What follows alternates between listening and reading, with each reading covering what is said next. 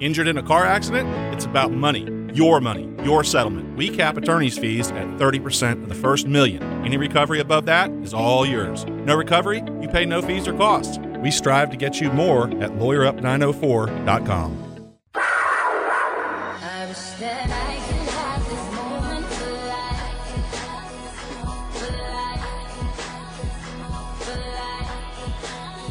This is my moment, I just feel so alive.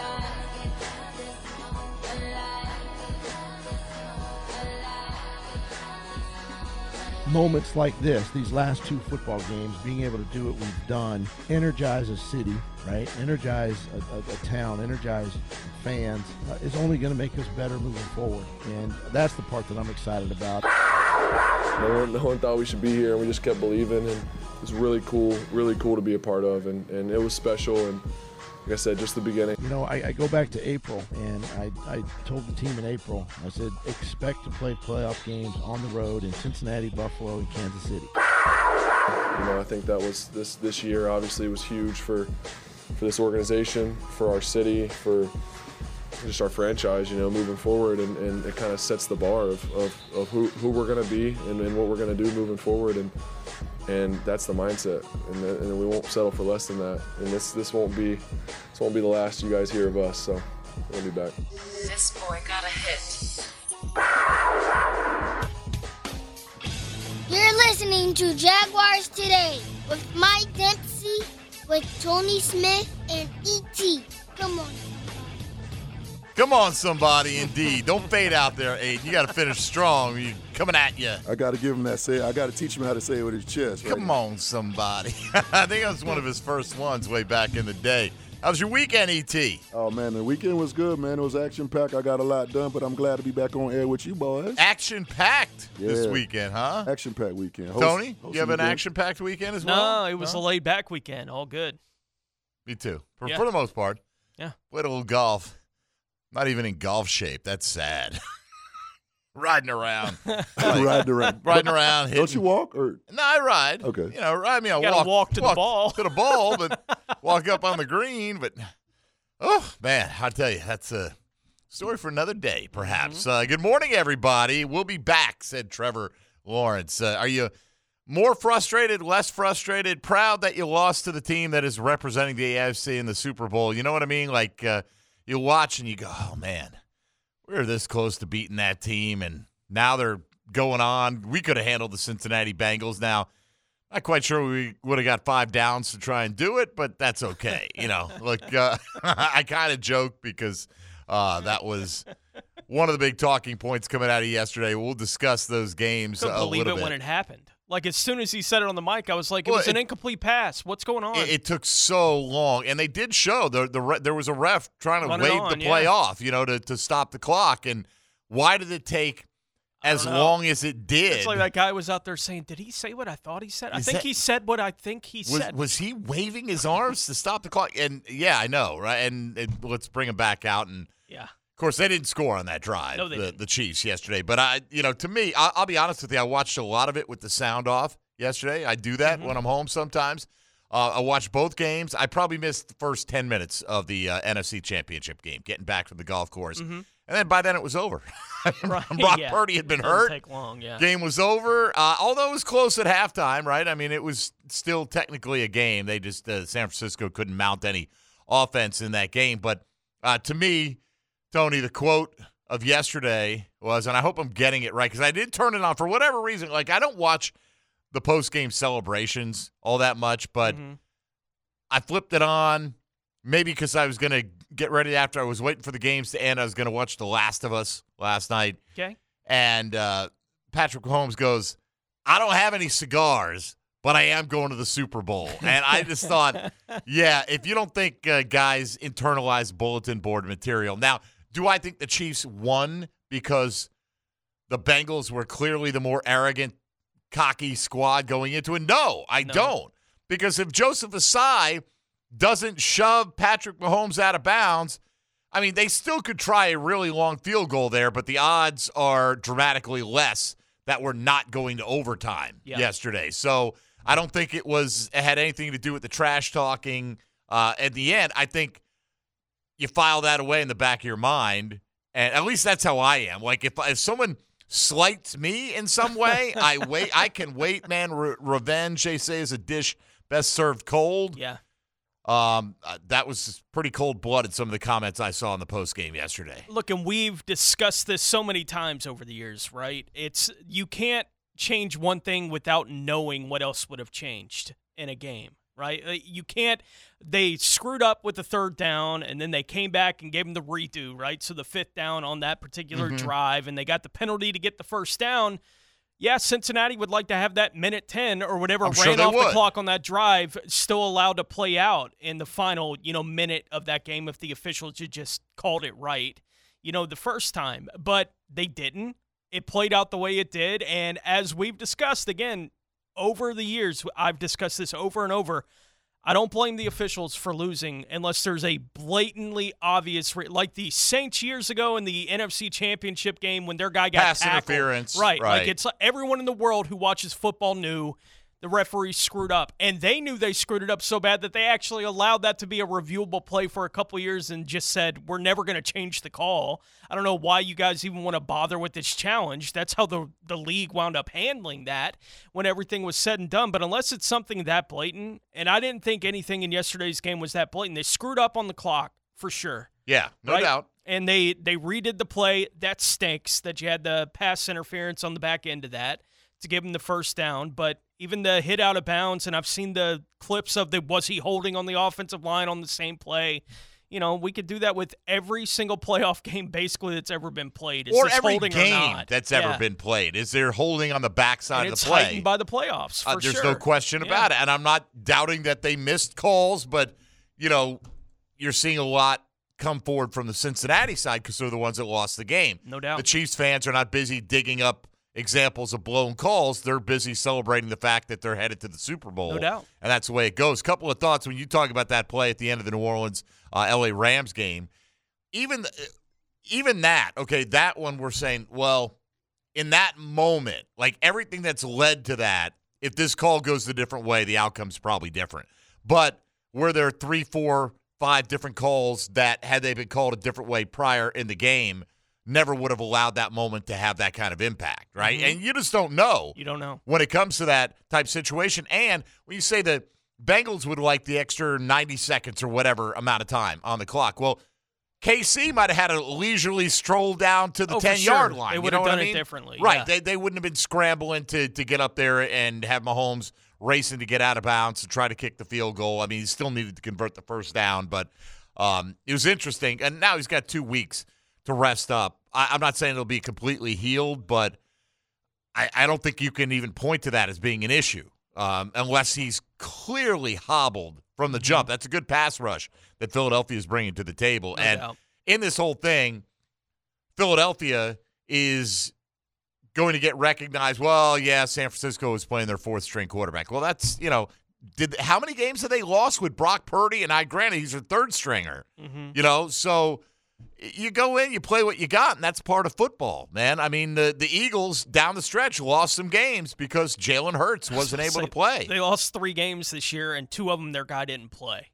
It's pretty amazing. They set the record for the most rushing touchdowns in a season by any team, regular and postseason combined. Now, you've got a lot more games to play than you used to, even the postseason. So you have more opportunities to set that record. But you're going back, in an era of pass-happy offenses to realize what they've been able to do on the ground this year. But it's not like Jalen Hurts wasn't out there slinging the rock this year. 22 touchdowns against only 6 interceptions, but he set a quarterback record for the most rushing touchdowns in a single season, postseason included, with 15. Man, that Eagles team inside the 10, how do you defend them? So tough. Yeah. Right? I mean, there's a team in San Francisco that gives up almost nothing on the ground, and it was one rushing score after another for Philadelphia yesterday in that game. So if you want to get into it a little bit, your reaction to the AFC and NFC championship games, if you are a believer that the NFL is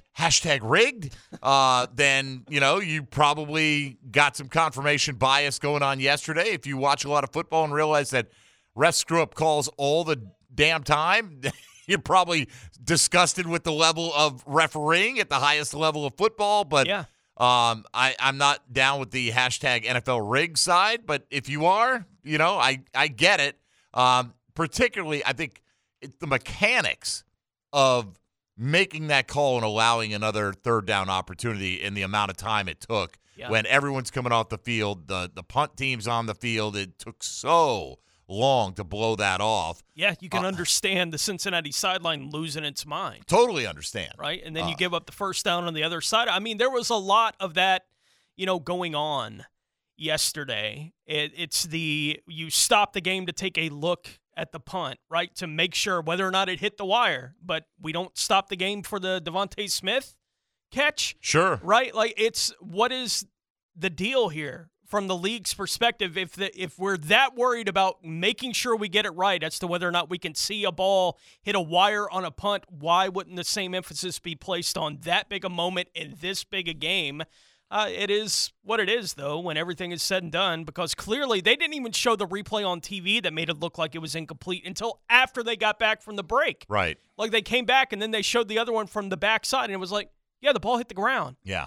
Like, why does the league need anybody else to stop it for that big a play in this big a game? I don't want every play to be reviewed necessarily, but, man, it just the contrast of those two things happening in an NFC championship game and then the way that it ended in the AFC championship game. I mean, yeah, for all the people that hate the officials, yesterday gave you more reason to hate the officials in the NFL. Well, does the NFL really need Andy Reid versus the Philadelphia Eagles? I mean, No. it's a good storyline. Does it matter? Pick two teams, and I can give you the great storylines for any of them, right? Like, you can pick any team that's not a perennial contender. That's a great story in and of itself.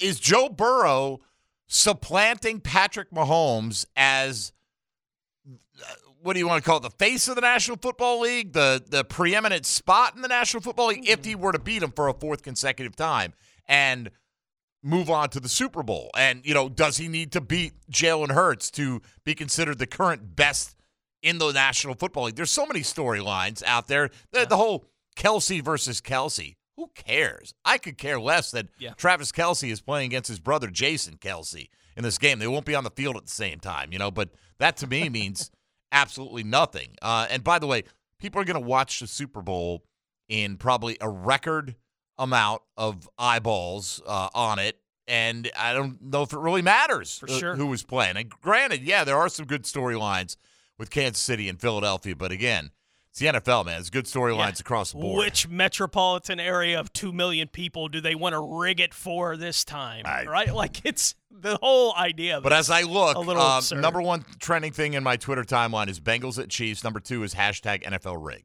So there you go. NFL, is this a case like with the college football playoff where no one was ever happy with the system, but the line was, well, at least they're talking about them? Is that I don't know. Maybe they do care, or maybe they care that they are having aspersions cast on their credibility at this point in time. Right. I feel like this happens every year, though, in the postseason. One team or another is the poster child for getting screwed by the referees. It's an annual tradition. And it's, by the way, every fan base that loses feels like they've got the short end of it to some degree or another. All right, today, let's take a look at your Jacksonville Jaguars.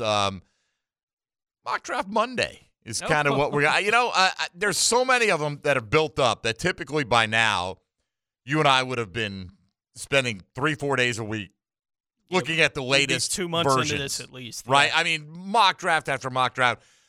I peek every once in a while and have throughout the process as the Jags pick got worse and worse and worse, which means they were playing better and better and better. And they'll have the 24th pick in the draft. Don't be confused if you see them listed with the 25th pick. That's usually people who do a mock draft, and they put Miami in at their normal spot, and then they just say forfeited next to it because they don't have that pick. The Jags will have the 24th player of their choice. After 23 are off the board, they'll get the next pick in this year's NFL draft. But we'll look at a bunch of mocks today, and the question today kind of goes into that. Doesn't have to be draft-related. Doesn't have to be free agent-related. It doesn't even have to be player-related.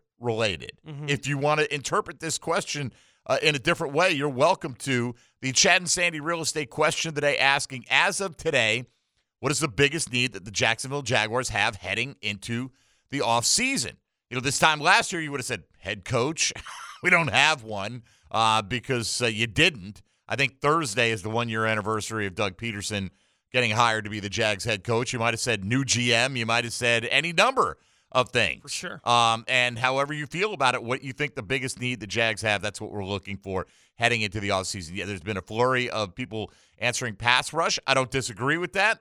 But you know what? Even if you want to acknowledge pass rush and then say, in addition to that, we got to worry about this, whatever the case may be. Let's discuss that today and kind of set the baseline for what the Jags need to do to close the gap on teams like Kansas City and Cincinnati, and maybe we'll be talking about them next year. Oh, my gosh, what a magical 2 weeks that would be heading into the Jags' first ever Super Bowl appearance. But there's a lot of football that's going to have to be played between now and then. So if you want to get on board today, 641-1010 on the phone lines or on the text line designed by Lifetime Enclosures, or hit us up on Twitter at MD_1010XL, at 1010XL Fat Tony, and at IME2 the T. Come on, somebody. All right, here we go. Jaguars today, off and rolling on 1010XL, 92.5 FM.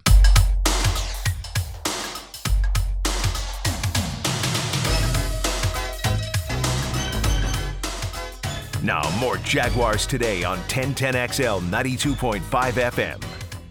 All right, Mike Dempsey, Tony Smith, ET here with you. Congratulations to Jamal Agnew for being named to the Pro Bowl, the first and so far only Jaguar to make it to the Pro Bowl this year. I guess he replaces Devin Duvernay, who's not going to show up for that. And I looked at the numbers, and I get it. Duvernay didn't have that many actual returns, 31 total returns. Amazing you can make the Pro Bowl on 31 touches, right? I mean, that's not that many. 2 a game. Yeah. Pro Bowl. I remember he had the touchdown week 1, right? And that was the only touchdown he scored this year. But, look, he did score, right? He averaged 25.5 points yards on kickoff returns. Agnew averaged 26, just slightly better. But Duvernay, a more accomplished punt return specialist, nearly 12 yards a punt return. Agnew's just over 8 this year. But Jamal Agnew will go as the replacement for Devin Duvernay, but it'll go down on his resume that he is a Pro Bowler this year. We'll get back to him in a second. I did not even know this was the case until somebody tweeted me a note on this about Tyler Huntley of the Ravens being like the 4th alternate in the AFC for the Pro Bowl. Yeah. Which, whatever, 4th alternate. But you know who's not one of the first 3 alternates? Trevor freaking Lawrence is not one of the first 3 alternates. Tyler Huntley, who went 2-3 as a starter, including the playoffs this year, who had more interceptions thrown than touchdowns in his 4 regular season starts. He threw 2 touchdowns and 3 picks. He ran for 1 score. Is the 4th Pro Bowl alternate in the AFC. How is this even allowed? It doesn't make any sense. I don't care if every Raven fan and every internet troll in the world stuffed the ballot box for Tyler Huntley. That's only supposed to be 1/3 of the vote, is the fan aspect of it. Why would anyone else vote for Tyler Huntley to go to the Pro Bowl at all, ever? I mean, not this year, based on the numbers he put up. It's just one of the oddest things you'll ever see. We're just saying on the break, would Trevor Lawrence even go? Would he say, hey, I don't need to play in your glorified flag football game. I'm nursing a toe injury on the beach somewhere. Right. By the way, how do they do that? It goes, how does it go, Eli Apple? It goes 3, 2, 1, Cancun. Is that how we do it? Or is it Cabo? Or something like that, yeah. How do we do that? I do got to say, I love, it's one thing if it's your guy. And I'm not even a big have my guy be a trash talker, because you better win if that's the case. But damn, do I love when people that don't have a particular rooting interest start running their mouth like a crazy person. Yeah. And then it gives me something to root for. And like Eli Apple has been known as a corner who routinely gets destroyed by good wide receivers in the National Football League. And I don't even care about him running his mouth at Stephon Diggs. I don't have any particular rooting interest for Stephon Diggs, but Eli Apple acting like he single-handedly beat the Buffalo Bills and was going to take the Cincinnati Bengals to the Super Bowl. Like, what are we doing here, man? Jacoby Brissett probably has a better argument to be a Pro Bowl quarterback this year. I'm sure he does. I'm not even does. looking at Brissett's numbers, but I would bet you I would have to agree, yes. You know, there's so many guys in the AFC. Russell Wilson probably has a better argument to be a Pro Bowl quarterback. I mean, how do you not, if you're the NFL, and I understand it's supposed to be this much of the vote comes from here, this much comes from here, this much comes from here. When you get a vote like this that is certainly obviously skewed, and you look at it and you're like, all these people voted for Tyler Huntley. What's the joke? Like, how are we going to allow this to happen? Maybe they don't care. The Ravens fans mobilized, you know? Like, I guess. But you shouldn't determine your year-end awards based on this group of fans mobilized. Like, there should be. I wonder if Tyler Huntley's got a Pro Bowl bonus in his contract. I hope he does. That'd be phenomenal for his him. sake. And if he does, I hope he was leading him, galvanizing the fan base to vote for him for the Pro Bowl. Right. Do what you got to do. And maybe it's just as simple as now they don't have a Pro Bowl game, right? It is a flag football game, and I'm not uninterested in watching Tyler Huntley play Pro Bowl, you know, like flag football quarterback. I think he's actually pretty interesting to watch play flag football quarterback, but no good argument can be made for Tyler Huntley to be a Pro Bowler. Like, for the rest of his life, Huntley is a Pro Bowler. Correct. Right? It's forever he's a Pro Bowler, and there's guys out there who, like Trevor Lawrence, who don't have one yet. Fred Taylor has one. Yeah. And quite frankly, and I've said this before, nobody wants to hear this. You go back and look at Fred, I don't think he got screwed in that many years. You know, if you look at the individual year and you look at what the guys who went to the Pro Bowl that year did, you're like, well, damn, they're pretty good. And now you're like, well, how come Trevor doesn't have more? Well, damn, Tyler Huntley did throw those 2 touchdowns back in 2022. Yeah, he had 3 picks, but those 2 touchdowns were a thing of beauty. Okay, so Jamal Agnew does make it for the Jags. We're happy about that. First Pro Bowler for the Jags since 2019. They had Calais Campbell that year. You can count Jalen if you want to. He made it. For that 2019 season. Josh Allen was a Pro Bowler that year. DJ Chark was a Pro Bowler that year for the Jags, but it's 2020-21. They didn't get one. So, first in 3 years. Yeah, I mean, look, Jamal Agnew, I think, is great at what he does. And here's my question to you. How big of a priority is it to bring back Jamal Agnew, even if you don't get any cap relief from his contract? His cap hit this year is nearly $6 million. If I have to absorb that whole thing, I'm going to do it. Oh, yeah. Without question. What he gives you as a You and I say without question, Tony. Yeah. There is a lot of people out there going, well, sorry, we'll just have to find a return man on the cheap. I get that they're going to have to find money, right? But he's beyond just a return man. He is among the top 2 or 3 return men in the league, on top of giving you a guy that you can run 3 or 4 or 5 plays for in the offense for every week, and he's effective doing it. And he has a chance to pop a big one. Yeah, at $6 million, easy. Look, I grant you his fumble was one of the biggest negative plays of the year for the Jags. I'm not going to bury Jamal Agnew for all he had done. I thought he was arguably the player of the game for the Jags against Kansas City up until that point. And even if he didn't have that role in the offense, I think he is that good as a return guy that I'm going to look elsewhere. Now, look, would I want to sign him to a couple-of-year extension and maybe lower the cap hit this year? Sure.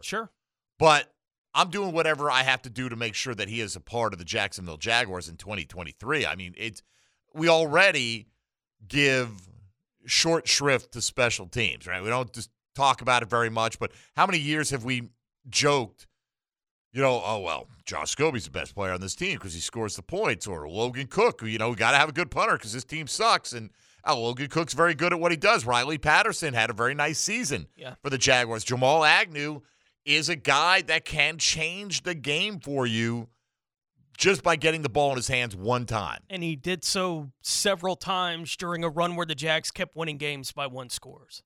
And in comeback fashion. And if you don't have that guy as a weapon in the return game, I think it does change the way the back half of the season plays out for the Jaguars. I'm not even sure they're in the playoffs without Jamal Agnew. Might not be. And the impact that he had in the return game for this football team. So, yeah, I think he is I think it would be pretty easy for me to make the decision if $6 million is what it's going to cost me to have him for next year. Yeah. If I can extend him for another year or two beyond that, that'd be awesome. If you could figure out a way to do that so that the cap number comes down. But letting him walk away would be last on the list of options for me by a mile. All right, I'm going to kind of put you on the spot here. Let's just name guys. Who are guys that are more important to this football team than Jamal Agnew? I'm sure there are plenty of them, right? Because generally your return guy is not at the top of the list in terms of importance, right? I'm not saying he's Devin Hester, right? Devin Hester is all-time greatest. Trevor Lawrence more important. No doubt. To this football team. Travis Etienne. Sure. I would say. Yeah. He's going to touch the ball a ton. I'm right? curious what they're going to do at running back potentially this offseason, but yeah. Yeah, either way. But, Yeah. I mean, you're going to have to get a significant contribution from Travis Etienne. Christian Kirk. Yep. More valuable to this team. Zay Jones.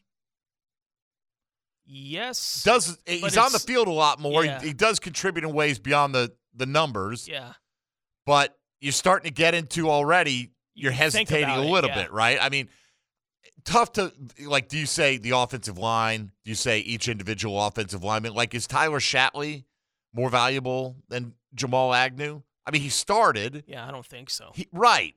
Like, he's valuable. I think it's a whole lot easier to replace Shatley than it is Agnew. That's the way to put it. Yeah. Right now, I'm not saying that's the case with every offensive lineman out there, but wherever he fits, I bet he's higher on this team than most teams' return guy. And like you said, has somewhat of an offensive role on this football team. I'm finding the way to make that work for less than $6 million, like $5.8 million in salary, cap space, whatever. Yeah. Impact on this team. Because, by the way, if you do move on from Jamal Agnew, you're still eating $1 million in dead cap on him. You're saving nearly $5 million. I get it, right? You got to get money from somewhere. If you had to let Roy Robertson Harris go or Jamal Agnew go, who are you keeping? I'm keeping Agnew. So am I. I don't know if everybody else feels that way, but I'm keeping Agnew as well. All right, let's come back and take a look for the first time. Draft talk is on the table for the Jacksonville Jaguars. This won't be a daily occurrence, by the way, but it's a fair game now that the season is officially over for this football team. And we just pulled together about a half dozen mock drafts, kind of set the baseline. And here's the thing. It's all over the place. What position they're going to go for, what player within that position they might go for. So nobody is sitting here telling you we have any clue exactly who's even going to be available with the 24th pick in the draft. This is more of an exercise to see if teams are paying attention to what the Jaguars really need to do, or I say teams, whether these writers are paying attention to what the Jaguars really need to do this offseason. So we'll talk about it and see how much we agree or disagree with some of the selections, at least the position that they're leaning towards. We'll do that next, 641-1010. If you want to be a part of the conversation, you're listening to Jaguars Today on 1010XL and 92.5 FM.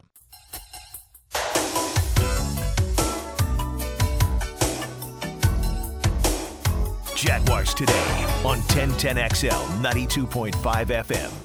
All right, decided we'll take a peek every Monday at the fresh meat out there when it comes to mock drafts. We'll do it every day during the week, but that's not to say we'll never look at a mock draft on a day other than a Monday, right? Right. It is that time of year, and like the guys at CBS crank one out on a weekly basis, and some of them have been doing it for a couple of months. It's part of their job, right, what to do, and some of that is mixing things up enough to make it interesting so when you come back, you don't see the same name over and over and over again. Because after all, it's just one run-through of how things might go. So I don't get too tied up in specifically how some of these drafts go. I get more caught up, Tony, in how they project what the Jaguars need to do. Sure. And it becomes more difficult the further you pick into the first round in terms of nailing the player, certainly, but even sometimes nailing the position, because you don't know where there's going to be a run on, cornerback. There's always a run on pass rusher if there are some elite guys in there, for instance. But, it's hard to even say at this point what side of the ball the Jacks are going to draft in the first round. Right. And so, you could make an argument that you got to go all defense, right? Just because that seemed to be your weaker side of the football. But so much is going to depend on what happens in free agency as well. you and I think, are both operating under the assumption that Evan Ingram will be back here in Jacksonville, one way or the other, either a new contract or the franchise tag. Now, granted, if he's under the franchise tag, which I think they'll work out a contract with him, but if he is, I could see if you're a pundit who feels that the Jags, one of their top needs is tight end at the moment, and at the moment it is. I mean, at the moment, they've got Luke Farrell under contract, Yeah, right? a lot of the mocks I was looking at here over the last couple days had tight end coming and almost under the assumption, well, their room right now is empty. Right. So this makes sense right now. But even if Evan Ingram's back under the franchise tag, well, that's a one-year type situation. So in that circumstance, I don't know if that changes your need that dramatically. Now, you get anything beginning with a kind of a 3-year extension or longer, and for me, I cannot prioritize that position, even though it's a good year for tight ends. Maybe that means you can get one a little bit later that can contribute. There are plenty of tight ends out there. Travis Kelce was not a first-round pick. George Kittle was a 5th-round pick. Go hit the right one at the right spot. Now, Dallas Goedert was a first-round pick, so and so was Hayden Hurst. And I would argue that, the two guys I mentioned first are way better than those guys who went in the first round. But I do see a lot of tight end to the Jaguars, and I think this is going to change dramatically by the time the actual draft rolls around. So let's see what I pulled together here. I've got 7 mocks of varying lengths. Some of them are multiple rounds. I think there's even a 7-rounder in here. Shane Hallam over at Draft Countdown put together a 7-round mock. So it's more fun, I think, to look at, are they getting the needs right for this football team, and sometimes who's coming off the board right around them as well. I believe out of the 7, 4 of them have the Jags taking tight end, and there are 3 different tight ends represented in some of these. So we'll start with one of the latest ones here from Ryan Wilson of CBS, who has Dalton Kincaid out of Utah going, and I think Michael Mayer is off the board. He is in this one, has him going to the L.A. Chargers. So here we are. We had a call the other day. Would the Jaguars take Kelee Ringo? I'd be under consideration, right, if he fell there. But in this one, Kelee Ringo, the corner out of Georgia, goes 20th. Michael Mayer goes 21st. Bijan Robinson goes 23rd because what is it? No, there's no 21st. That's what it is. So that's where they're confusing me. I don't know why they just don't skip that and label them the actual number that they are. So what would be the 22nd pick, Michael Mayer of Notre Dame off the board to the Chargers. Bijan Robinson to the Ravens, which, look, I know they want to run the ball, man, but that seems like a terrible waste of assets for a team that just got J.K. Dobbins back and who, I don't know if you noticed, looked fantastic when he got the ball in his hands this year. They made Gus Edwards a career, 5-yard a carry player in that offense. I think that's an incredible waste of assets for a team that is just crying out for a number 1 wide receiver. But whatever, that's their issue. B.J. Ojulari out of LSU goes the pick before the Jags take Dalton Kincaid here out of Utah. Dalton Kincaid, says Ryan Wilson, could end up being one of the best rookie offensive weapons in 2023, especially if Doug Peterson uses him like the Jags used Evan Ingram in 2022. Ingram and 2 other Jags tight ends currently free agents, so the team could certainly decide to re-up the former Giant first-rounder coming off a career year. Even still, Kincaid would only make Lawrence's life easier in 23. I don't doubt that. The more weapons you have, sure, it's going to make things easier for Trevor Lawrence. I think, look, yes, we're adding Calvin Ridley, we presume, right, as long as he's reinstated. If you retain Evan Ingram, if you move on from Marvin Jones Jr. and you feel like you're upgrading to Calvin Ridley at the moment, right? Based on it's a little bit of hope goes into that because you really haven't seen him play that much in 2 seasons, but all the reporting is that he's in great shape, very eager to get back on the field. So if you think you're getting an upgrade and you've got Ridley and you've got Kirk and you got Zay Jones and you got Evan Ingram and whatever you may add in the backfield to Travis Etienne, I think the biggest improvement in that passing core or that pass catching core doesn't come from the addition of Calvin Ridley. It comes from the improvement in Trevor Lawrence. Right now, Trevor Lawrence made a big step from year 1 to year 2. I still feel like he's got a big step left in him. because he didn't have that normal rookie season, where there would be some growing pains, but he would have seen a little bit more success. I think they had to build him from the foundation up in some ways in terms of getting his confidence back, things like that. I still expect a big leap forward from Trevor Lawrence this offseason. I think that's where the biggest improvement comes from on offense. I do too, and I know we're going to continue to go through some of these mocks from over the past week or so, but I think it's more likely to me in my mind that if they go on offense, it'll likely be an offensive lineman, because I don't know what they're going to do with Jawan Taylor and what that situation is going to look like. And it feels more likely to me that they'll look at it and look with where they're drafting, especially, that there could be some kind of value on either an interior offensive lineman or a tackle that could come in and be the swing tackle for this team immediately when he gets here, behind Cam Robinson and Walker Little potentially, or behind Walker Little and Jawan Taylor potentially, whatever they happen to decide to do with those offensive tackles. I just feel like that's more likely than them going with a tight end in the first round, at least for me at this point, and I don't think it's going to be running back. Are you saying the offensive lineman may help Trevor Lawrence as well? I think they could, yeah. I would think so, right? And if I had to guess whether they were going to take offense or defense in the first round right now, I'd guess defense. I would because too. I don't know how they can get enough money to spend to have an impact with their pass rush or in the secondary right now. Hopefully they can go team. that veteran route. Like Arden Key's a vet, but I'd like to have him back, but that's not what I'm talking about. You know what I mean? Like if you could get a guy on a 1-year type situation, I don't mind having that. I mean, don't either. You still have to draft and develop pass rush. There's no question about it, but there's nothing wrong with an impact guy who's shown he can be an 8 to 12 sack guy, even if he's 33, 34, 35 years old, if you're only looking at the short term of it. And I don't know how many of those guys are out there, There may be a few, like a Justin Houston, somebody like that. Yeah, and it's Brandon Graham is one. Because that's kind of who Arden Key was last year. But he's much younger. Right, and I'd really like to see Arden Key back in a Jaguars uniform next year, but that's not upgrading your roster. Correct. Right? Like, that's just trying to maintain the status quo with what you have, and who knows what's going to happen with DeJuan Smoot. It certainly feels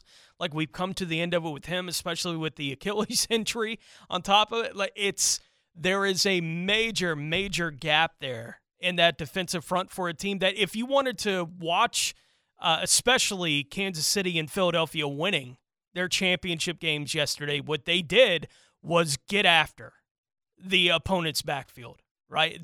They disrupted from moment one in both of those games yesterday, and Jacksonville right now simply doesn't have the horses to do that. Well, look at last week. Buffalo didn't either, right? I mean, this same offensive line playing a bunch of backups for Cincinnati, and Joe Burrow was under a lot more duress. No doubt. Yesterday. Maybe they should have referred to Burrowhead in Buffalo or something like that to get them fired up. All right, let's play this game. All right, because I got a bunch of mocks that I'd like to at least take a look at what the Jags are doing in them. Let me give you an ET, the list of names of players and their position that went after the Jaguars selection, just for the first round. Okay. Right? And is there, feeling how you feel? We can't know for sure Evan Ingram's coming back, right? But we feel like he is. So you can factor in what you feel is going to happen. If you think Evan Ingram's going to get re-signed, if you think Calvin Ridley's getting reinstated, if you think Jawan Taylor is staying or leaving, whatever the case may be, you can factor that into your own mind. So in this one, Michael Mayer, the Notre Dame tight end's off the board.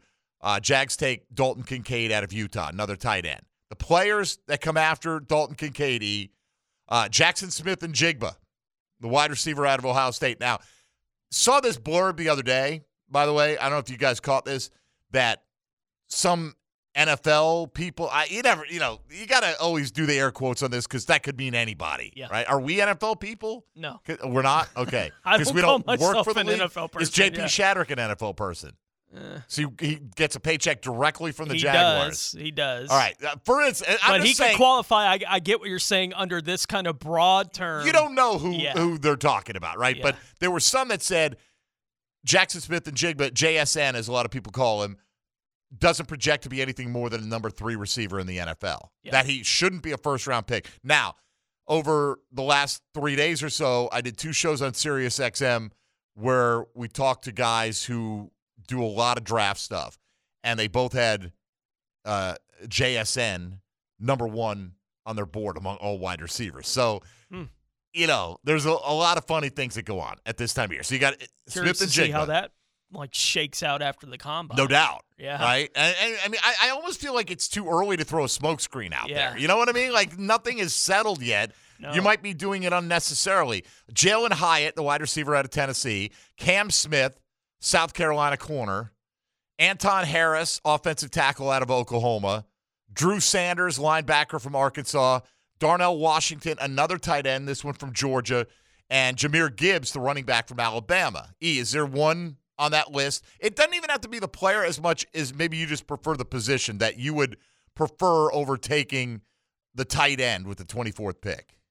None of them really ring a bell. I wanted a pass rusher. I don't think you said a pass rusher. There's no pass rusher listed here. So, Corner. Grant, there was a corner. Uh-huh. Cam Smith, pretty good size, 6 foot, 190. Tony, is there one to you? Is it Cam Smith, or is he not? It's not necessarily a big enough name. the name, but the position, yes. Okay. To me, I'll say that right now, granted, I feel Evan Ingram will be back. Give me Jackson Smith and Jake like, if we're going to do this, and we got a guy who potentially is the top wide receiver on the board, not everyone's going to agree with that, right? But I'd almost feel like, all right, if we're going to go this route, right? Like, now, you're right. The corner position is a bigger need. Mm-hmm. But if I can get a guy that I think some people might have graded as a top 10 player overall in this draft and get him at 24 and get him as an offensive weapon, we don't know what Calvin Ridley's going to be. Right.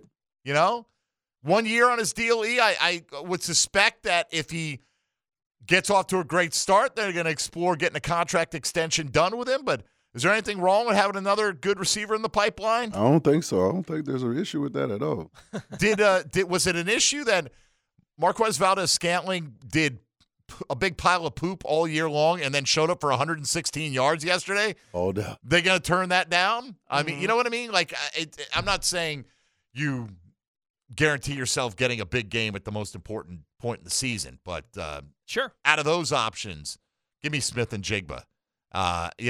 Look, Cam Smith might turn out to be the guy. I don't have like a personal ranking of the cornerback class right now, but I agree with you. That's probably a position that I feel is a needier one for the Jags. I also feel, though, like you can get a corner sometimes in round 2 that's pretty good. Now, you can probably say that about wide receiver as well. Yeah, you can. In recent years. What do you think the biggest need for this team, Pass rusher. Yeah. Or some on that D-line. I should have asked, outside of pass rush or in addition to pass rush, what is your biggest? We're getting a ton of pass rush, which is fine. Yeah. That's what people feel is the biggest need. Like you, I feel like Evan Ingram will be here.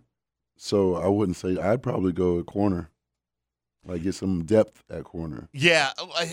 It's so tough to know. Is there going to be a pass rusher worthy of the 24th pick? Right. Yeah. The great ones usually force themselves up into the top 10. Uh-huh. But then again, you get some other guys – that fall down like George Karlaftis last year, right? He was at times, I think, projected to be a top 15, top 20 type pick, and he fell to Kansas City. So you can hit that guy. Greg Rousseau a couple of years ago. Buffalo. Right? Mm-hmm. And, so you just got to get it right, which is the same with just about any position. But this team can't afford to swing and miss on pass rush again. That doesn't mean you can't swing. I'm just saying you can't afford to swing and miss. You got to hit one of these early guys and make sure that they're hitting the quarterback a lot. It would be nice if they could find one. I mean, look at Joseph Ossai, right, who made the big penalty yesterday. Had a big play on Mahomes just before that. This is a guy with a ton of ability and basically hasn't scratched the surface for 2 years, right? Just hasn't shown you what he can do yet. Sometimes you got to be patient with these guys, and that's the problem. Like the Jags, I feel, are not in complete win now mode. You're not mortgaging the future at this stage for the Jags, but I mean the window's open, officially open. Yeah. You lost. I don't care. I understand the circumstances with Henne coming in and Mahomes wasn't 100%, but you lost by 7 in Arrowhead to a team that's going to the Super Bowl. You've got to look at it like if we can rectify a few things here, shore them up a little bit, we can be a team that's playing at least an AFC Championship weekend next year. Well, you got to build a team that can beat Mahomes and Burrow and Allen consistently at that time of year. And you're not going to do that if you can't hit them. Like, you're not going to do that. You may be able to do what Buffalo did every now and then, right? And just score with Outscore them back and forth. Like, that's the only other option. And right now, I don't think the Jags have the offensive weapons to necessarily do that. But they certainly don't have the bullies up front to just change the game with their pass rush right now. Yeah, that whole defense wins championships, I don't think it's true anymore. Mm-hmm. But you can't play no defense. You know what I mean? Like, you can look at it and go, well, did Philly's defense win that game because they held San Fran to 7, or did their offense win that game because they scored 31? They forced that fumble. It changed the game. Sure, absolutely. Yeah. But, and their pass rush was the calling card of that defense. There's no question about it. But if Purdy doesn't get hurt on that play, then knows? You don't know. I still think the way things went, I don't think he was going to be enough to overcome what Philadelphia put out there yesterday. No. But it's more like if you have to have the defense, which San Fran had, but if you don't have the capability of going toe-to-toe offensively with some of these teams, and once they lost Purdy, they couldn't do it. Yeah, you got to be able to do both, and you need to have a guy on defense that can change the game. Right? Like, you just need somebody on that side of the ball that can change the game in a moment. He may not be able to do it for all 4 quarters, but in that moment can change it. It's Aaron Donald getting that sack on the final play of the Super Bowl last year, right? Won him the Super Bowl because Chase is running down the sideline open. Well, look, Rayshon Jenkins wasn't great down in, down out every single down this year, but he made some of the biggest plays that we can remember. Absolutely. In defensive history.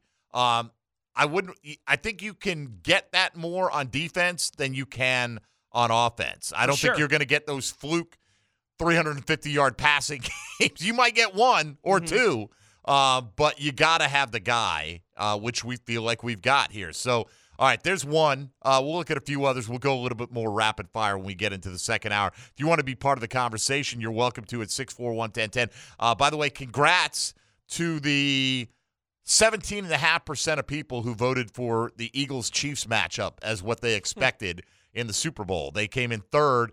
Eagles-Bengals, the overwhelming favorite. And by the way, it was a tie game with seconds left, so certainly could have gone that way, but 49.9% thought it would be Cincinnati and Philadelphia matching up in the Super Bowl, and another 24% thought it'd be the Niners and the Bengals matching up, neither of which obviously made it there, but 17.5% picked Eagles-Chiefs, and you are correct, as they say. Halfway home, you're listening to Jaguars Today on 1010XL, 92.5 FM.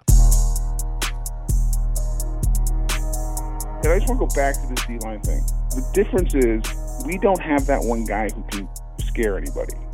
I got an idea for you. This is way out there. I know for a fact that he is one of the hardest working dudes in the NFL. Like, the dude, like, he is a maniac. So if he plays football, he's going to give you his best. What if you go trade for Aaron Donald? All Jags, all NFL. Jaguars Today on 1010XL. All right, should the Jaguars think that far outside the box? That's pretty outside the box thinking for this franchise, right? I mean, look, in the past, we went out and got Calais Campbell in free agency, and he came in and had a Defensive Player of the Year worthy kind of season, but that wasn't, I don't believe them thinking, hey, here's one of the last pieces that pushes them over the top. What would Aaron Donald be worth to this football team? Because, here's the thing. Put the salary cap aside, because that's going to be the big hurdle. I don't know how they do it. Right, but just more as a mental exercise. Okay. With a guy like Aaron Donald, if you could find a way to make the salary cap work and it wouldn't wreck your team, you didn't have to cut 3 other starters to do it. Is Aaron Donald worth it at this point? For a couple of reasons. A, his play on the field fell off this year.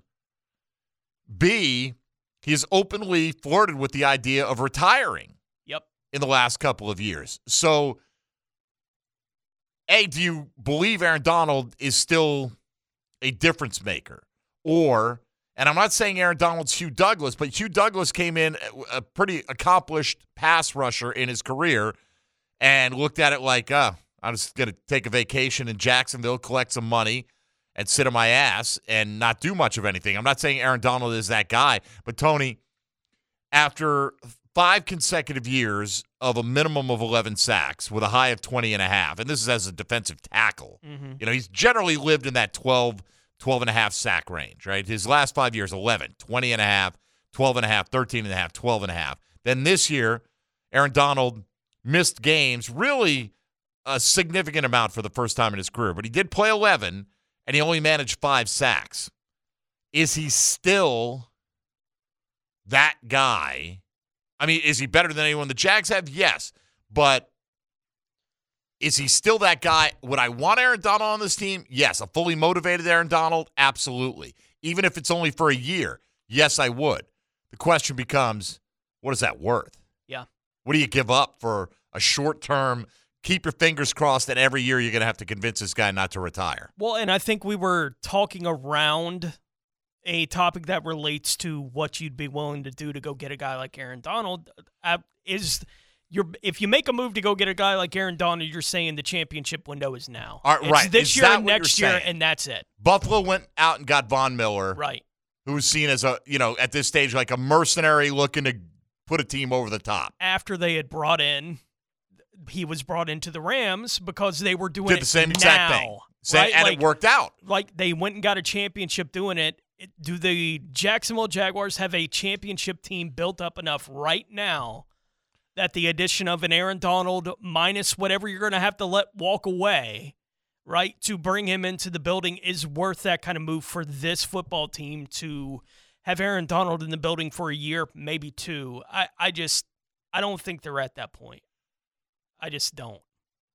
If it were, I think they're a good enough team that they can put some things together this year to push themselves and give themselves a chance, right, to go deep into the playoffs next year. But I don't think that it's worth whatever it would cost to go get a guy like Aaron Donald short term yet. In 2 or 3 years, if they've been doing this divisional round thing and can't get past it, hurdle, just can't get over the top, then you may get to a point where it's like, you know what, go for it. We got to go for it at some point here. I don't think we're at that point yet. All right, I'm just seeing what the implications would be on the cap for the Rams if they trade Aaron Donald. Mm-hmm. Their cap savings is $3 million. They're not doing it. I mean, why would you? No. Right? It'd be one thing if you could really. Can you do one of those deals like baseball and just give, like, the trading for team could just say, we'll give you $15 million on top, like that kind of thing? I don't think that, does the league allow that kind of thing? In terms of what? Like the cash? Yeah. I don't think you could trade the cap space. Yeah. Be interesting if you could. It would, but it's not the way that it's set up right now. So, yeah, Aaron Donald's not going anywhere. No, I mean, look, the dead cap number, like if they were to cut him, is $44 million. Yikes. His cap number is $26 million. But, so a trade could lower it, and then maybe even designated a post-June 1st trade, you could even save maybe another $5 million or whatever the case may be. But putting Aaron Donald then aside, mm-hmm. What are you only willing to bring in a young, hungry pass rusher like they did with Arden Key? Mm-hmm. Didn't have to break the bank, got some good production, but now to bring him back, who knows what it's going to cost? Because Arden Key's probably one of the better pass rushers that's available out there right now. No doubt. You had some good ones out there last year. Didn't, they prioritized Foley Fatukasi. And that's not to knock Foley. That's, it's the team that prioritized him, said he was the number 1 target in free agency. Probably expected to get a lot more out of Josh Allen, and despite the fact we can talk all we want, he wasn't their pass rusher at Georgia. You can't pick Trayvon Walker at number 1 and not think he's going to have a bigger impact on your pass rush than he did, in my opinion, at least. So if there is that equivalent, and I don't know who that guy would be. It's just that Tony brought up Aaron Donald, made me think about that on the drive in this morning. For a guy like that anyway, would you give up a 3rd-round pick for a year of Aaron Donald? I wouldn't. Not now, I wouldn't. A 3rd-round pick? With everything else that we've been discussing, probably not. Man, I mean, in addition to that, you've got to get the cap space to take him on. Now, his cap hit here wouldn't nearly be what it is in Los Angeles because you wouldn't be paying for all that bonus money coming on board. I mean, I think it's a pipe dream, but don't kid yourself. The Rams may be jettisoning off a number of players this year, and I think Sean McVay is only back because he probably doesn't have that ideal TV landing spot. He was talking about stepping away and probably missed his window by a year. If he had done it right after the Super Bowl, he'd be making $20+ million, according to some out there. But a lot of those spots are filled right now. But did he come back to go through a total rebuild? I don't know, but they've got cap issues, and that's why you hear about Jalen Ramsey being on the block. I mean, Aaron Donald probably for them, I would imagine, wouldn't hurt their feelings all that much if he did decide to retire this offseason and take some of that cap money off. But I'm with you. Overall, I don't feel like they're that one player away. I'm not saying you should never try to add that veteran player who can help you out, but you have to consider what the long-term ramifications are. If it's just a matter of bringing him in for 1 year. They brought in Arden Key for 1 year. What'd they pay him, like $7 million? Something like that, right? yeah. That's an acceptable risk in today's NFL. Even if that busts, you know, you got to spend money to try to make money, to try to improve your football team. It worked with Arden Key. $4 million. Was it 4 for Arden? Yeah. Oh, that's nothing. By NFL standards, that's a lot of real money. That's nothing for a veteran NFL player that had, especially one who had an impact like Arden Key did this year for the team. That's 2/3 of Jamal Agnew's salary. And so I wonder what Key's going to draw on the open market this year. All right, let's get a lot more than 4. I would think so. We'll get back to a little bit of a mock draft Monday on the other side. I got more focus on the combination of players that these folks have suggested maybe on the table for the Jacksonville Jaguars with the 24th pick in the upcoming draft. Do you want to get in? 641-1010 on the phone lines or the text line designed by Lifetime Enclosures. Your Chad and Sandy Real Estate question of the day. Today here on Jaguars Today, simply ask, as of today, what's the biggest need that the Jaguars have heading into the rest of the offseason? Mike Dempsey, Tony Smith, and E.T. here with you. This is Jaguars Today on 1010XL 92.5 FM.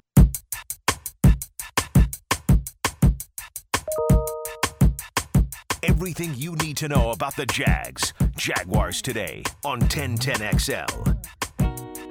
All right, we continue along what we will informally refer to as Mock Draft Mondays going forward, collecting the best of the week behind us and taking a look at what they think the Jags are going to do, at least at this stage, with still several months to go. It's not nearly as many months as we usually have to discuss this, though, which is nice. By the way, I saw Cam Smith of South Carolina in many of these mocks. He goes in the first round.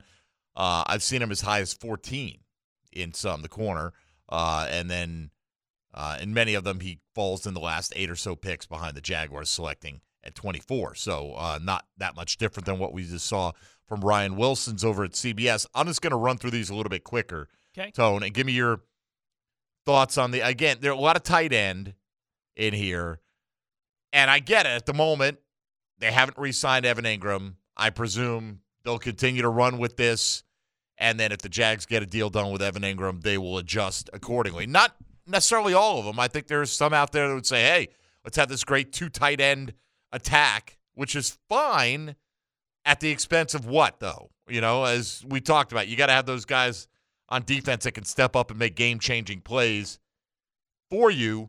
Had a lot of those plays this year. Wouldn't want to count on, you know, that being the formula to get you past the Kansas City Cincinnati's of the world on a consistent basis. All right, this one was over at Draft Countdown. Shane Hallam, who, by the way, a lot of these guys come kind of from the fantasy world, the fantasy football world. You know, they're self-styled draft analysts, and they kind of do a little bit of both. Doesn't mean they don't have valid opinions, but, you know, they're not all Mel Kiper. Let's put it that way. Right? Shane Hallam has him taking Dalton Kincaid, the tight end, out of Utah. So that's the second one we saw with the selection of Dalton Kincaid here. One pick later, Quentin Johnson, the wide receiver out of TCU. Mm-hmm. Who are you taking? I'm probably taking Johnson. Probably am too, right? And now we'll see what he runs and all these different things, but in terms of, you could make an argument he's the top wide receiver in the class. Big body guy, has speed as well. You want to talk about, I'm not saying they had the luxury to do this. I'm not even saying, Quentin Johnson could be a top 10 pick this year, right? I mean, that's this time of year, things haven't really coalesced into where these guys are coming off the board. But could you imagine if you did add that big body, do everything, contested catch, high point the ball, can still go deep, can go over the middle on third down, can do all those things. Add that to Calvin Ridley and Christian Kirk and Zay Jones. Mm-hmm. Now, that's a pretty good wide receiver group, potentially. But I would probably go the Quentin Johnson route myself with that one. Again, a lot of that is anticipating Evan Ingram is back. Another one at draftcountdown.com, Brian Bosarge. Never heard of the guy, but this is his 10th mock draft that he's put out so far for 2023. So at least he's been doing it. And he also has the Jags going tight end. This time it's Michael Mayer, the Notre Dame tight end, All right. who's available. Right? Mentioned Kuiper. He did his mock last week. Deonte Banks, corner out of Maryland. Don't mind the position there. You know, Kuiper may be right about his value. I've also saw a multi-round mock that had the Jags taking Deonte Banks in round 3. Mm-hmm.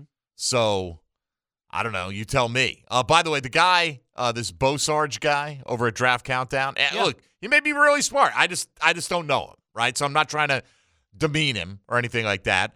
You'll know if I am. Michael Mayer, the tight end, he does a 3-round mock. Then he has the Jags going wide receiver in round 2 with Marvin Mims out of Oklahoma. So he's just loading up on the offensive weapons. Mm-hmm. And then he's the guy that has him taking Deonte Banks with the 88th pick. Kuiper has him at the 24th pick. This guy has him at the 88th pick. You know, Kuiper has his misses. Everyone has their misses, right? Can guys right now are considered first-rounders in some eyes last until the 3rd round? Absolutely. Mm-hmm. And vice versa. Can some guys who are not on the first-round radar pop up in there? This one from the draftnetwork.com. Anton Harrison, offensive tackle, Oklahoma. And here's the reasoning. Okay. The Jags would be wise to make sure their cupboard is full of offensive line talent around budding superstar quarterback Trevor Lawrence. Oh, I like the sound of that. While Walker Little has flashed, Juwan Taylor is an expiring contract at right tackle. Anton Harrison is a silky smooth athlete, Tony, with exciting length to develop into a long-term fixture for Jacksonville up front. So that sounds somewhat like a project. It does. Right? Yeah. Like, all right, we got Walker Little, we got Cam Robinson. Hopefully in a couple of years, silky smooth, exciting length develops into – and granted, you got to develop players. I don't know if I want with the 24th pick a guy who I've got to develop into a starter 2-3 years down the road. You know, I don't know if that's a bet. Like, I'm not saying you don't need offensive line depth, particularly if Juwan Taylor leaves. I'm not sure spending the 24th pick in the first round is going to be the best use of your resources. Mm-hmm. By the way, that Cam Smith corner out of South Carolina goes 1 pick ahead of the Jags in this one. Jackson Smith and Jigba goes 1 pick later.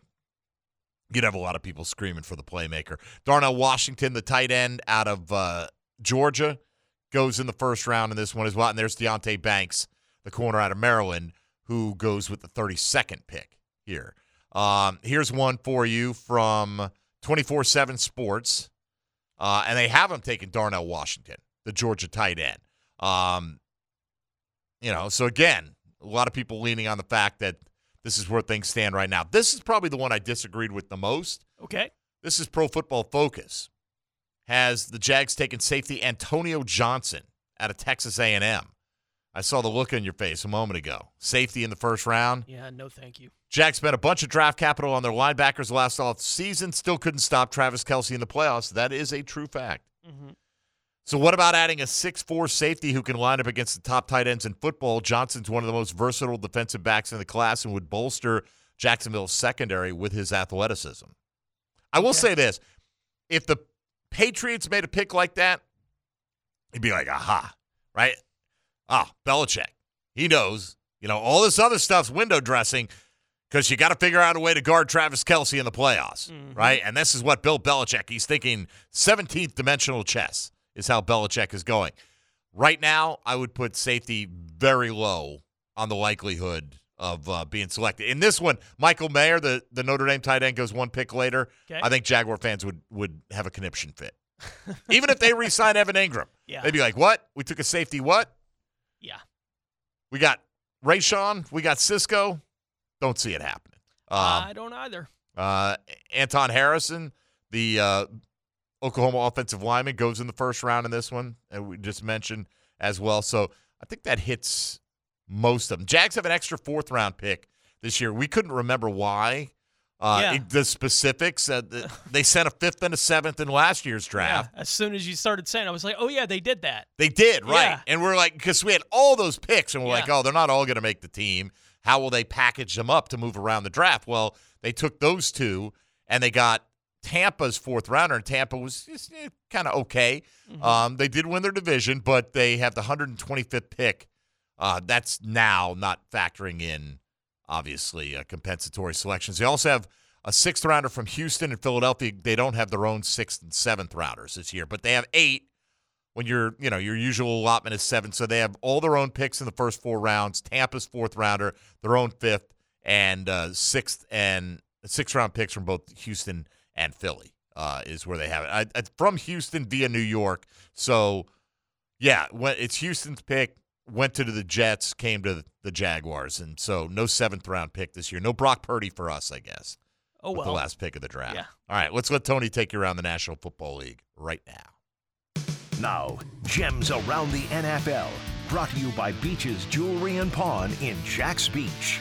The Miami Dolphins are hiring Vic Fangio to be their defensive coordinator. Fangio has spent this year as a defensive consultant for the Philadelphia Eagles after spending the 3 seasons prior to that as the head coach of the Denver Broncos. The Dallas Cowboys and offensive coordinator Kellen Moore have mutually agreed to part ways. Moore has been the OC for Dallas for the last 4 seasons. The LA Chargers announced over the weekend that quarterback Justin Herbert has undergone surgery to repair a torn labrum. Herbert is expected to be cleared to participate in the team's offseason activities. League sources, those famous league sources, have told ESPN that the Green Bay Packers remain open to and could possibly even prefer trading quarterback Aaron Rodgers this offseason to his returning to the team for next year. Those same sources say that Rodgers is aware of the franchise's preference. He still has not made any decision about his playing future for 2023 or beyond, and the Houston Texans expected to speak with San Francisco defensive coordinator DeMeco Ryans sooner rather than later about their open head coaching spot. I'm sorry, Houston? Who was the last one you said? Houston. Yeah, right. They say he is the favorite in Houston. He played for the Texans. Remember, he was the, quote, favorite for the Denver job, and that they loved him, and that but what was the story that, Sean Payton, some members of the front office, maybe he didn't get along with, and Sean Payton's like, no, that's not the case. Keep me in there. And so in reaction to a story that said DeMeco Ryans is, how do they put it, like a front runner or one of the top choices, a favorite maybe for the Denver job, the Broncos responded, we have 7 favorites. And among those, they listed Dan Quinn, who had already pulled his name out of the running. Oh. So makes me think that. But they like him. I'm sure they do. Yeah. He's one of our favorites. Wish we could have him. He wants nothing to do with us. The feeling was it's like a that 4-year-old trying to get ice cream. They're all my favorite. Yeah. Yeah. Can I try that one as well? What show is that? Oh, you ever watch Hunters? No. One of the characters on Hunters, which is, I like it. It's about going after the Jewish people in the 70s hunting down actual literal World War II Nazis. Right? It's a fun show. It's like kind of over the top, but one of the characters goes into an ice cream shop, and it's like their slogan is, you can try all of our ice cream. You can taste it. You can sample every single one. So that dude is like, let me get some of that butter pecan. And it's like on and on and on and on and on he goes. So what was I talking about? What were we? DeMeco Ryans. Denver, yeah. So DeMeco Ryans maybe was the flavor of the day, so to speak, for Denver. And then it came out that it looked like Houston was closing in on DeMeco Ryans. So it was so fun. Like Denver's just kind of in cover your butt mode right now, as to we don't want it to look like we got snaked on our top pick by none other than the Houston Texans. Right? And I guess that's where they're at. I guess so. On that front. Isn't it so nice we don't have to go through that this year? Oh, my God. We got Dougie P.E. It's all good. good in the hood, man. We could celebrate the 1-year anniversary, and we will, coming up in 3 days. Turn up. Oh, it's going to be fantastic. How will you celebrate Doug Peterson Day in Jacksonville? And let's hope one day he is bringing us another Super Bowl championship. Either the team he coached to a Super Bowl championship is going to win one, or the guy he coached under in Andy Reid will get his second. So good for them. That's where we want to be going forward. All right, we'll come back and take a look at today's question of the day. Pretty much a runaway for pass rush, but let's see if we can go through maybe our top 3 needs for this football team as presently constituted. And you can factor in anything you want. Like last week, we asked if only one of these things could happen in terms of like Ridley being reinstated or Evan Ingram being re-signed. If you want to factor in and say, hey, look, in the back of my mind, I think we got Evan Ingram here, you can do it however you like. But we'll go through what we feel are some of the Jags' top pressing needs at this moment going forward. And we'll do that on the other side and take a look at your responses as well to the Chad and Sandy Real Estate question of the day. This is Jaguars Today on 1010XL 92.5 FM.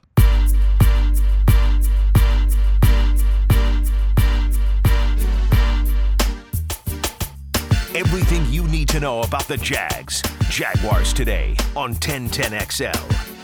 All right, one thing you would learn if you were in radio for a career is that no matter how well you take care of them, your headset eventually is going to give out on you, right?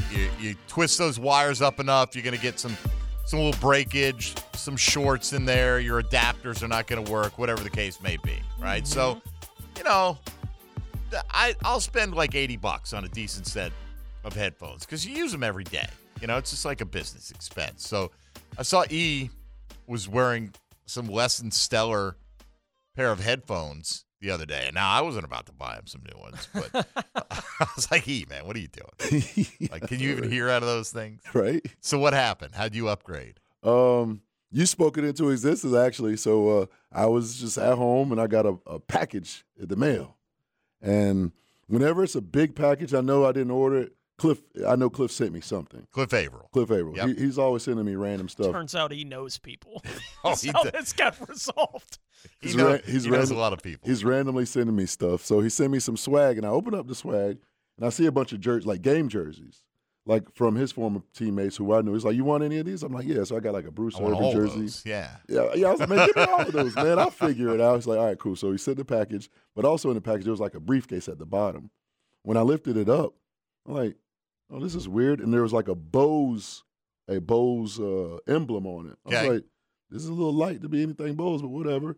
So I put it down, I opened it up, and all I heard was, yeah. Because as I opened it up, I see these $2,500 headphones that was gifted to his Super Bowl winning team. I'm like, oh, I remember these. I wanted those. And they're actually like emblazoned with like special logos on the side commemorating the Seahawks Super Bowl victory up in New York against the Denver Broncos. But what's also cool about them is they have 4 diamonds in them on each side. And the fact that they're worth $2,500 makes me think those are real diamonds in them. They're small, but mine have no diamonds, Tony. No. My $70 or $80 headphones come with no diamonds of any size. So how long now are you going to be super careful with these? Obviously, you're using them at work. Yeah, I'm going to try. I'm not going to carry around the briefcase that they came in. I got like a little sack, and I'll try to be careful. But it's the business. It got to work, right? They're a tool of the trade now for you. Now, I ain't going to slam them down when I get upset. I'll be a little more careful. Good story. Yeah, that's a good point there. And plus, you can always, I'm sure some of the things that we have go wrong with our headsets, if we had, handy engineer sitting next to us, he could fix it in no time. Sure. Right? But we're like, just get another. We'll get another set of headset. It's $70 for 2 years. Right. Write it off on my taxes. So even if yours go down, because the wires eventually they will break, right? That's just how it happens. They get tugged on, they get bent, whatever the case may be. You could probably get those fixed if you wanted to. Probably, or if anything, once they start working, I'll find somewhere cool to hang them up in the house next to his jerseys or something. Right, or sell them to someone unsuspecting. Say, no, you can't test these out. Are you kidding me? That's true. These are Super Bowl headsets, man. I'm not going to put them on your head. And if you want to pay the freight, you go right ahead. So they look good on you, E.T. Appreciate it, All Michael. flashy in there. Every time he turns his head, I get a little sparkle of diamonds. Bling, bling. Coming my direction. All right, E, why don't you fire up that 10-10 take, and we'll discuss today's question of the day. 10-10. 10-10 take. Now, Mike Dempsey's 10-10 take, brought to you by Northern Tool. Start solving your projects today at northerntool.com. We're made for this. All right, the question of the day that we asked you today was, as of today, what is the biggest need the Jaguars have heading into the offseason? You could easily say it's tight end, right? Because as of today, there's only one under contract. But also, as of today, my feeling is that there's a plan in place to address that. And so I don't feel like the need is as great because you have an in-house alternative that at the very least you can apply the franchise tag to Evan Ingram, for instance. So from that standpoint, I agree with the majority here who are saying pass rush is the biggest need for this team. Affect the quarterback, the opposing quarterback in a big way. Would you agree, or do you think it's something else? No, I think it's pass rush. Okay. Yeah. So let's almost put that out of the equation because most people mention pass rush as the number one thing. What's your next biggest need for this football team? Corner. Lockdown corner. Yep. Someone to play opposite Tyson. I think so too, but Darius Williams played much better outside this year, right? Didn't he? Don't you feel He played better outside than inside for sure? Yeah. And so what happens if you go ahead and get an outside corner? What happens? You're throwing Darius Williams back in the slot where he struggled at times this year? Or is he just now quality depth for you? I think he can do both. I think he may still be your best, kind of nickel guy, right? And he may have still been the best nickel guy on this team even when he got moved outside, but they didn't have anybody else that could play outside, right? So he's being asked to do it, and he's an effective player doing it. But I don't think he's anything above okay. At either spot. I think he's okay at both spots, but they could use a major upgrade at either one of those. Was he a slot guy in L.A.? No. So he was an outside he guy. played both. He played some of both, Yeah. yes. Because I agree with Tone. Like, the next thing, we need corner depth because if one of those guys go down, then it's trouble. Right, and I agree with that, but, do we need a corner? Look, there's nothing wrong with having one. Right. I'm just saying you're going to, even if you decide Evan Ingram's back, right? That's two tight ends on your depth chart, right? True. Even if Calvin Ridley is reinstated, you're not 100% sure how he's going to play. True. And he's only on the last year of his deal as well. So is it crazy if one of these guys that maybe you have graded as a top 12 player at wide receiver? That's not crazy at all. all. Steve, not crazy, right? Is it crazy to think that if Juwan Taylor is not back, that you are looking for a tackle because you can never have enough quality tackles? I don't think it's crazy. No. We've already seen somebody suggest taking a safety in the first round. No, that's just crazy. That's a little crazy. That's just a smidge crazy. What if it was a penetrating defensive tackle? I don't 100. Right? Yeah. So you all these things. So there's a world where you say, yeah, we do need corner. But you know what? We might be able to maybe we like a couple of nickel corners that we could get that we think project to be good nickel corners in the third round. Plan to play Darius Williams as your primary guy. Create some competition by, like they did a few years. They brought in Sidney Jones from almost nothing, right? I'm not saying it's Sidney Jones, but a vet like that maybe you can bring in on the cheap, compete, create some depth. So, if they go out and they find a lockdown corner with the 24th pick, I'm not going to complain about it. I just think that even though that's a big need, there may be different ways that you can address that need. Sure. But I think you can do that with any of the needs, right? There are different ways that you can attack a lot of these spots. I think when you're just looking at the big picture, what do I think the biggest needs are?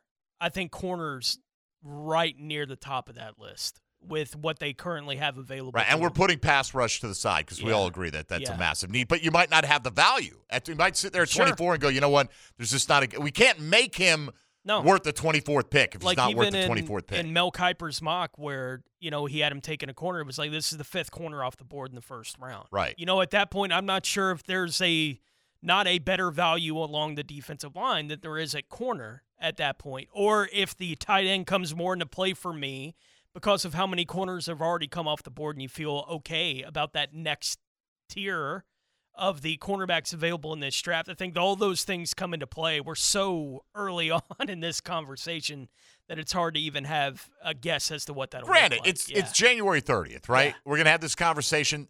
The parameters are going to change, but for sure, it's just fun to be like having this general, conversation for the first time, and it's almost February. In general, pass rush and corner are right at the top of my needs for this team. All right, I'll skip everyone who mentioned pass rush because 90% of them mentioned pass rush, right? Either they were making a list of multiple positions or that was the only one they mentioned. So understand that was mentioned frequently. Your Chad and Sandy real estate question of the day asking you, as of today, what's the biggest need the Jaguars have heading into the rest of the offseason? Deanster said he gave a list. Defensive tackle, corner, number 2 running back. I mean, it's a need, but I don't feel like it's like I wouldn't – it's not a priority compared to some of these other things. Mm-hmm. It is a need. Yep. But it's not – it's a little bit different to me. Left guard and number 2 tight end because I presume he thinks Evan Ingram will be back as well. Let's see. I thought this was interesting. Position from Crash, defensive tackle that can get push and pressure. Non-position, further knowledge of offense and defensive system that they play in. See, here's the thing. We put this out there, and most people are going to gravitate towards, what do you need on the field? Pick a spot, right? yeah. Honestly, what's the biggest need, in my opinion? The best thing that can happen is another quantum leap from Trevor Lawrence. Mm-hmm. In his ability, his processing ability, his knowledge of the offense, his comfortability in the offense, his confidence, his starts getting faster, more consistent play from the start of the first quarter to the end of the fourth quarter so you don't have to make all these comebacks. Trevor Lawrence is going to carry – I feel like you could take all the new players that you come in together and that maybe equal just by whatever improvement you see from Trevor Lawrence this year in terms of impact. I think there's an expectation that we'll see it, right, with Trevor because we saw the leap from year 1 to year 2, and especially the second half of this season. So there's this excitement about how big this is going to be going from year 2 to year 3. But I think we have pass rush. Most of us do at the top of this list of needs. I think along those lines, Trayvon Walker turned into a pass rusher in this league would be tremendous, massive, right for this football team. But that's still that same need. Yeah, it's a different route of how you might acquire. Right, but there's a whole lot less confidence that Trayvon Walker turns into that than we see Trevor Lawrence take another big step. Correct, forward. But if he did, it'd be then awesome. all of a sudden you talk about resource allocation. Yeah. Even if you went out and drafted one highly, if Trayvon Walker becomes, instead of a 3.5 sack guy, a 9.5 sack guy, and he becomes that. Yeah. Consistently, that 9 to 12 range for the next 4 or 5 years, what a massive difference that would be. No doubt. For this football team. Just a few more. O-line, specifically guard, a Super Bowl win. Yeah, I'm right on board with you there, David. Someone to minimize the damage tight ends have made against this team. Corner and safety, anyone that can help cover a tight end. Again, I'm skipping all the pass rush. Corner, tight end. I think it's corner, inside IOL. Interior offensive line. I thought that was a linebacker thing at first. Interior offensive line, interior defensive line, and tight end all mentioned by one person there. We've hit most of them. Pass rush, I would say, followed by corner. Better officiating comes in from suffering Jag fans. Says every team who's been eliminated from the NFL playoffs. Everyone. And then whatever Trevor Lawrence says it is. Not quite. Not quite that far. But his own development, absolutely key to how big of an improvement the Jags make in 2023. Let's say hello to XL Primetime. Now, the 2-minute drill, brought to you by Tire Outlet. Keeping the sports world spinning with wholesale prices and premium service. Tire Outlet, Jacksonville's largest locally owned automotive repair shop. All right, Joe C. is in the house. Hello, Joseph. How are you? Hello. I listened to your Dewey Awards. Yeah. I couldn't listen past a certain point because, the worst take of the year, and there was not a single submission of a hacker tweet. Yeah. Not even one. That is true. Even one. The judges, they had a difficult time. And I think since Matt and I both had bad takes on the show, sure, they figured they'd go ahead and right. You're going to throw yourself out there before you throw somebody else out there. Yeah. But My man was having quite a playoff run, let's just say, over the last Now, few weeks we, of the year. We did make him a nominee, and then he was a nominee thinking he had won. And so it ended up being the media member of the year was Coach Campa. And so he just Hacker was a nominee? He was a nominee. In which but different category? Just media member of the year. Oh, okay. Yeah, Media member of the year. I got So you. we got to him announce the nominees. All right. He thought he was accepting. Oh, he thought he was giving a speech. No. I was just talking simply in the bad take category. We all have bad takes, right? We all have some bad takes, but. And it's funny because coming out of that London game is when I was worried, and that's when Trevor basically said, I need to quit making these stupid mistakes. Sure. Giving the ball away. Of course, the winner was a guy who had called in on the pop-off line to say, NFL, not for Lawrence. Just a great line. Oopsie. So sorry. Just a great line.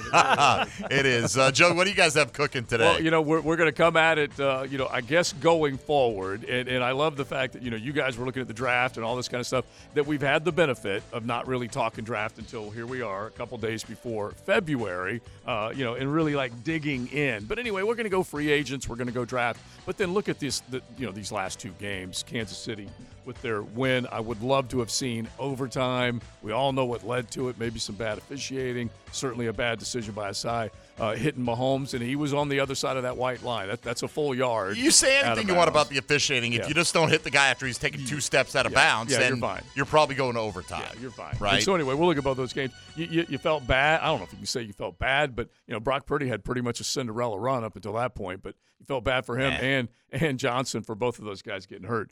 But we'll look at all both of those games a lot of different ways. Yeah, I would say for me in the regular season, I always root for overtime because I don't care who wins, and I just want more fantasy points. True. In the postseason, I wanted Kansas City to win. I wanted nothing to do with overtime. I just, for me, I get it. If Joe Burrow were our quarterback, we'd love it, right? But he's not. And so the whole cockiness thing, I love Mahomes after the game. I don't have any cigars, but I am going to the Super Bowl. Yeah, so it was beautiful. I thought that was perfect. Because he at least got over on him because you're right. Maybe you started smoking stogies divisional week instead of championship week. Like I thought that was a little weird too. So now this is every postseason game we're doing a cigar. Is that what we're doing? I guess. All right, Joe. What's your early? Who you got? Philly or Kansas City? It's funny. I'm sitting in the game last night and I'm saying I like the Eagles based on what Kansas City was struggling to do. But if they get healthy, I'm probably going to be on the Chiefs side. Yeah, it's tough, man. That pass rush by Philly is no joke. Hassan Reddick. Oh my God. No joke. Well, 4 guys with 10 or and more. Sweat and all of them. Yeah, they're really, really good. Joe, have a great show. All right, thank you. All right, there you go. Tony Smith, have a great day. Thank you. A little mock draft Monday to ease our way into some. Yeah. It's January 30th, man. I can live with that. Next year, I don't want to start it until February, like mid-February. Make it a tradition, yeah. Yeah, let's push it back further and further as far as we can. E.T., wrap up those headsets very nicely now. All right, bet. A few extra tissues in that box as we put that away until tomorrow, and that'll do it for us. We'll put Jaguars Today away until tomorrow. I'll put all the Jags. We're stuffing them in a box. John Shipley going to join us on Thursday in studio, so we're excited about that. We will have Tom McManus throughout the offseason, but most of our regular in-season lineup is on hiatus now until we get closer to training camp once again. So we all appreciate everything that those guys contributed all throughout the season. So for Tony Smith and ET, I'm Mike Dempsey. Thank you for listening to Jaguars Today. XL Primetime coming up next on 1010XL 92.5 FM.